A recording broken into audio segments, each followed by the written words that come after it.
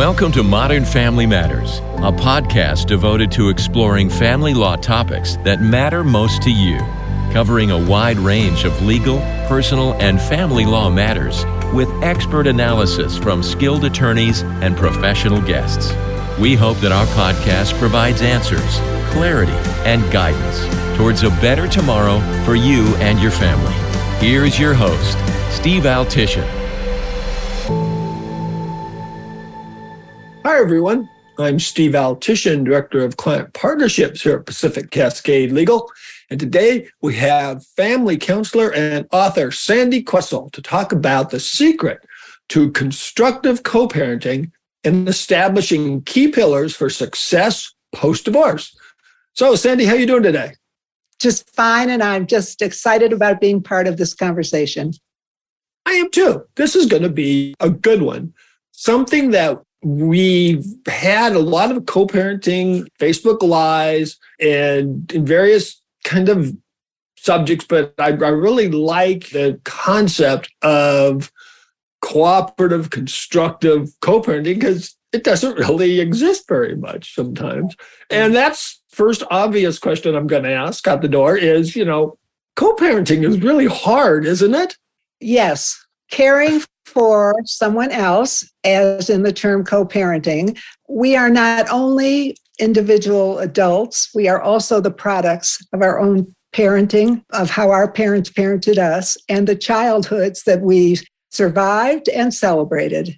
And so we bring that with us to all of our other experiences, whether we're aware or not. The degree to which you are aware of it is the degree to which you can be more in control of it. And nobody has had the perfect childhood. Yeah. So we bring some silk wrap suitcases and we bring some baggage. Yeah, no question about that. And the degree to which we are aware of the baggage is the degree to which we can be in control of it. The problem is not the baggage as much as it is we are not aware of its effects on us. And that is a great bit of insight because we're a law firm, we do family law and get a lot of people talking about the problem, talking about the baggage, talking about what the other person did, talking about how the divorce is so hard, talking about all of those things. And I imagine you've gotten a lot of that from both sides because there's the person with the custody of the kids and, not always the wife, but a lot. Person, not in custody, not always the father, but a lot. And they tend to see things differently, don't they? Yes, they do. And depending on what their experience has been within the legal system, within their extended families, whether there's moms and dads still, grandparent age people who are still involved and feeling supportive or feeling critical of what's going on in the marriage and in the relationship. I mean, there are so many additional factors that we sort of overlook when we're trying to understand and cope what's going on in our lives. So there are many contributing factors to the stresses that families go through when imbalance occurs in their relationships. I was reading or listening to one of your I think maybe podcasts or reading a blog that you did, where you talked about that's only part of the story is the parents, but it's not the whole story. Because you talk about where children get involved. Yes. That's a whole new lens. They don't see necessarily what's going on through the lens that the adults see it going on. Not at all. They don't have the maturity to do it. They don't have life experiences to do it. They don't have brain development to be able to do it. Children are children, and they're more concrete thinkers than they are planners and things along those lines. Overall, each person brings their own unique self, their developmental levels. Every human being has different developmental levels. They have two ages, you and me too. We have our chronological age based on the year of our birth. Yep.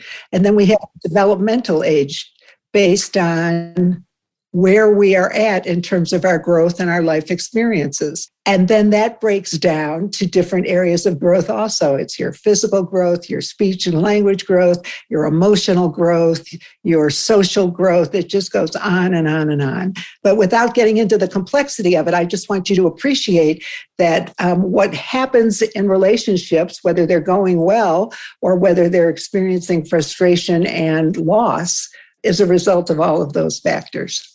I imagine that these factors that you talk about, but they get changed even in a divorce because the divorce itself is an event that can change how people think. I would refer to the divorce more as a trauma than an event. Yeah. Because it has a traumatic impact on everyone who is involved. And regardless of how you got into the marriage, regardless of what your dreams and expectations were and how you feel they were fulfilled, something blew up, something fell apart, and here you are without any skills, rules, and tools to begin to try to understand what's happening and get control over it and maybe find healing. I mean, if you and I were in a car accident and could have potentially been crippled, but decided to, we'll have that surgery, the outcomes are different depending on the course of action that you take. So there's a lot of damage that has occurred in the relationships, and maybe some of it was part of the formulation of the relationships. It was just on the undersurface of what the relationship was. But gradually, under the stresses of living life and those things that we covered up, not intentionally, we do it to survive and thrive in our lives. They begin to come forward. And it can be something as simple as that. I love what you said. I actually love two things you just said. First, about the analogy to the car accident. We also do some personal injury. Our personal injury attorney talks a lot about the first thing he has a client do isn't, have come to him and have him start doing stuff. It's to go to the doctor. And it's that idea of healing yourself from, an accident, from a cataclysmic event. And this is sort of like that. And then what you said, and this is where I want to get into kind of the heart of our talk, is they don't necessarily have parents the skills to cope with this whole group of new stuff they're having to do. Yes. And pressure. And so let's talk about that, because that really is sort of at the heart, I think, of what our today's topic is. And, what we call it, the secret to constructive co-parenting, and establishing key pillars for success. So it feels to me like this is the time to let's talk about some of those pillars maybe and the skills that you can help people with to deal with them. Yes. So I'm going to, without naming pillars at first, I'm going to just give you some basic principles that I pulled out of the Pillars for Success for today's conversation. And so one of the points is, kids don't think about behavior. They don't think about relationships. They mostly think about what they need and what they want. And they also think about how they're going to get it. So children developmentally are much more self-centered, much more, the word is egocentric, and they focus on themselves. Partly because of brain development, that's as far as they've gone, partly because of life's experiences. They came into the world, this wonderful uniform little organism, and it's been a focus on them and a focus on them. So that's kind of where their world is, along with the limitations of their cognitive development when they're very young. So kids are very self-centered, and that's not unusual. On the other hand, I bet you if I said to you, I'll give you a minute and a half, name me 5 people who you think are self-centered and they're over the age of 30 or 20 or, whatever. For some of us, we never get past that. So my point is that we bring who we are, we bring our experiences in life, we bring the skills that we do have and the skills that we are lacking into our relationships, into the challenges we face in our relationships, in our careers, and all of that. And depending on where we are at with that, has huge implications for how we're able to resolve it. So for the most part, I'm sure as your agency has worked with families or adults who are getting divorced, I'm sure you have seen a broad range. You've got the bully wife or the bully husband who says it's this way, and I'm not talking about it, it's this way or the highway, or I'm going to get myself a married. And then there's others who keep massaging it, and how can we save it? And they end up back in tears, and they blame the spouse for a while. Then they say, oh yeah, but look what I never did. And so it's as much a psychological experience as it is a legal experience, as I'm sure you would agree. Oh yeah. What we see a lot of is anger. Flat out anger, and from both parents. How can they resolve that? I mean, it seems to me if they could get past the anger, that would be a big step. Well, you aren't who I thought you were, and I'm stuck with you, and I'm stuck with the fact that you're going to try and sap me of all of our assets. That yeah, I'm angry. You bet I'm angry. I'm angry. Yes. So how do it wasn't the way I thought it was going to be, and look where. How do you get past that? Yeah. Well, one of the things we're talking about is just some basic foundational concepts that I ask people to take a look at in themselves and as they parent their children. So some of the thoughts are, one of them is their developmental age, which breaks down into many subcategories: their emotional development, their social development, their physical development, it just goes on into every area of development. And to totally understand a human being and what's going on in relationships, it's important to understand how those factors are impacting the quality of the relationship, the ability to problem solve, the ability to be open and honest and be as good a listener as the one who's doing all the talking and demanding. And so keeping in mind that everybody has basic ages, I think, is a principle for understanding human interactions. The other thing is, depending on how we're feeling and our level of frustration, we act and react to one another very differently. Mm-hmm. So you and I having a very polite, well-accepted conversation here, respecting each other. If something went awry about that, if I found out afterward that you quoted the local newspaper saying I could barely finish the talk with her, she didn't know what the hell she was talking about, I might have a different attitude about that. Yeah. So what I'm saying is other factors very much affect what's going on in a relationship, and it's important. But kids don't think about behavior. And kids don't think about relationships. Those are higher cognitive processes, and their brains don't work that way.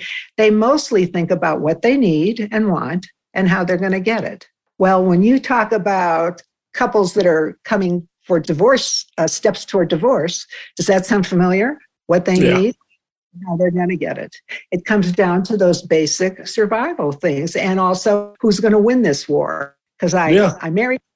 I thought you were the nicest guy, and now all of a sudden we're in World War III, and I want to win that war because you've ruined my life. Yeah, it's the reason the judge and courts on the legal side always say that the best interest of the child is first, but they can only really order that in a legal sense. And they can't order someone to act their age, whether that's their developmental age or their real age. No, you can't order someone to do that. But in my field, you can respond to someone more productively. And I would think in a lot of other fields, including business and legal fields, if you understood where they're at. So how many times do people appear in a court situation and they don't really grasp conversations about, or what the judge is trying to impart to them, that's something they should be considering. It's beyond them because they can't see past their own. Yes. So how does a therapist get past that? Help them. Well, it can be different with different people. The techniques are different with different people. Sometimes I'll just ask the question, I'll just say, like I just did earlier with you, I might say, let me repeat that and tell me am I understanding you correctly? And so sometimes, and it's really because I do want to know, but it's also because it helps the person rethink that area and what it is. And the other thing that I'll also bring up, so let's say it's a woman who is going through a divorce and she's mad and she's angry and she's got 152 ways he has messed her life and bad decisions he's made.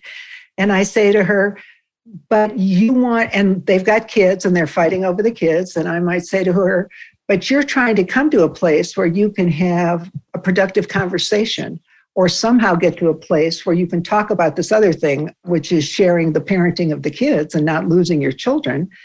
How are we going to do that? What do you think would be most effective to try to find their own choices? And I guide them along the way. And the reason I do that is because most people will do what they think it's an unconscious process.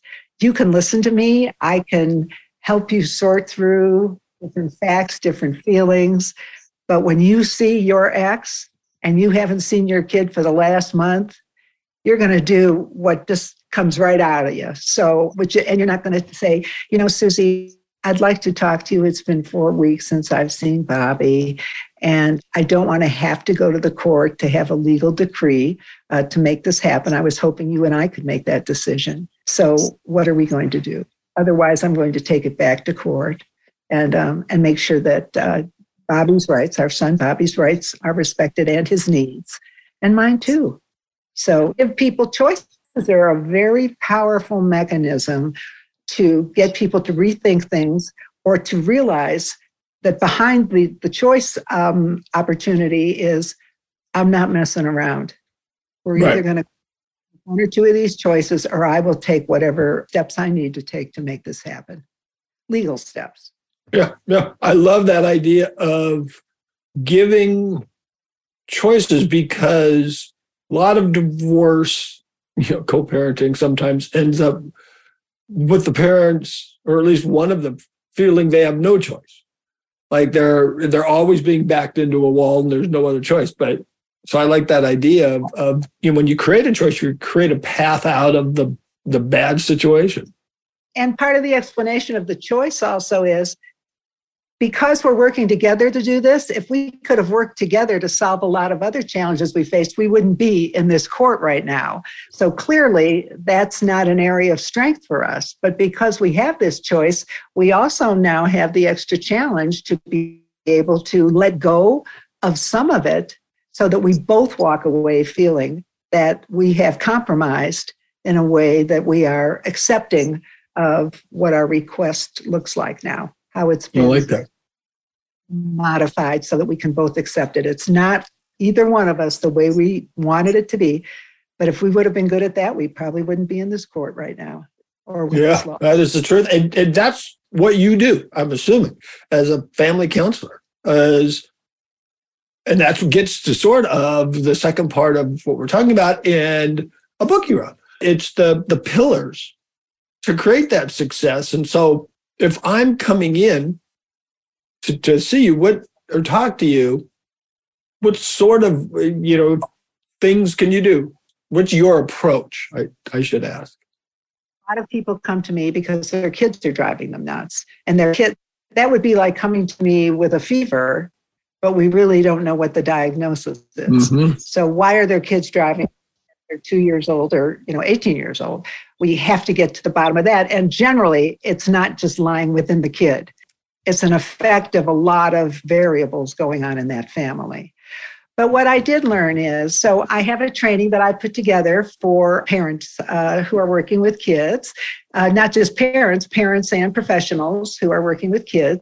It's based on chronological years, but it's actually the foundation of it is based on developmental levels.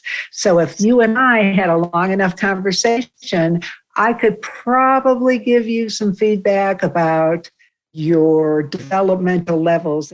And I'm the same way, by the way, all human beings. So what I did was I learned there wasn't a frustrated, tired, angry parent anywhere on planet Earth who wanted to read a 150-page book. So what I created was just a very short, you can see it's a small book, It's not even the size of a typical book. And it goes through 9 basic ideas having to do with human development. And it's written in everyday language. That's the other thing, is that I was impressed through all of my college and postgraduate education with the complexity of vocabulary words that were like made up in Mars.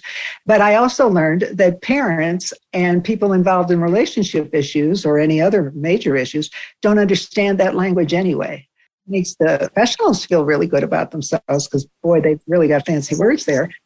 People don't know what to do about it. So what I've done is I've taken all of that out of my training, and it's all written in the English language, not in professionalese. And then the other thing that goes along with it, and these are both available on Amazon, and parents can do this right on their own, is a parenting workbook, which takes the concepts in this and allows you to practice them in here. And so that's what this is about. Now, with all that's gone on in the last several years of our history, people don't want to sit down anymore, right? They need to have an electron. They need to be plugged in somewhere electronically. And they don't want to have the group experience, and which is very therapeutic. Then it's pretty powerful what else goes on in the discussion in the classroom, dealing with a lot more than just content in a book. So I'm going to be now developing an online training that people can sit and stare at their screen. No human contact, really, except whatever they envision through the screen. And but that seems to be where planet Earth is these days. Yeah. So I still give the training personally, for people who I have as clients and also for agencies who request it. But I'm also getting ready because things are getting even more rigid in terms of electronics. Yeah. My technical age is, 9, 10. You sound really grown up and mature. I think my technical range is somewhere between 1.5 and 2.5 years of age. Yeah. Well, this was really cool. This was a great conversation, and thank you so much for being here. It really was good to hear. Some people say obvious, but it's not obvious because people don't ever put it into play. And then you say it and you go, well, of course, that makes sense. And so thank you, because it's not easy to talk about a subject like this and come out with someone like me going, well, that makes sense. You did it. So to go into it, I could give you the most sophisticated research sentences to explain, which would be unintelligible to you, or I could just say it in everyday English and explain to you another insight into understanding human behavior, not just children's behavior. Absolutely. And that gets people farther. It really does. We're not all, it's funny. A lot of professionals, and attorneys do this as well, use jargon and legalese in attorneys, which they just expect other people to understand. Right. But they don't, because they didn't go to school for 42 years in one subject. And you did. and you know those, and you know what they mean, and you know what they mean in English. Yeah. So that's kind of cool. And I also know that people don't benefit in the best possible way unless you say it in English. Yeah. Yep, exactly. So again, thank you so much, Sandy, for sitting down and talking to us today. And really want to thank you for doing it. My pleasure. Thank you. And everyone else, thank you for joining us today. If anyone has further questions on today's topic, you can post it here and we can get you connected with Sandy. Or you can go on her website or find her books at Amazon, as she said. So until then, everybody, stay safe, stay happy, and be well.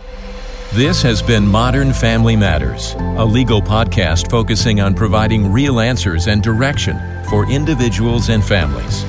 Our podcast is sponsored by Lander Home Family Law and Pacific Cascade Family Law, serving families in Oregon and Washington.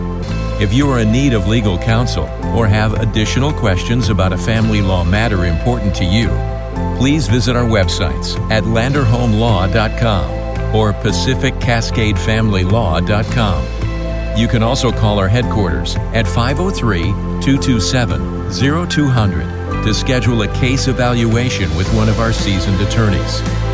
Modern Family Matters, advocating for your better tomorrow and offering legal solutions important to the modern family.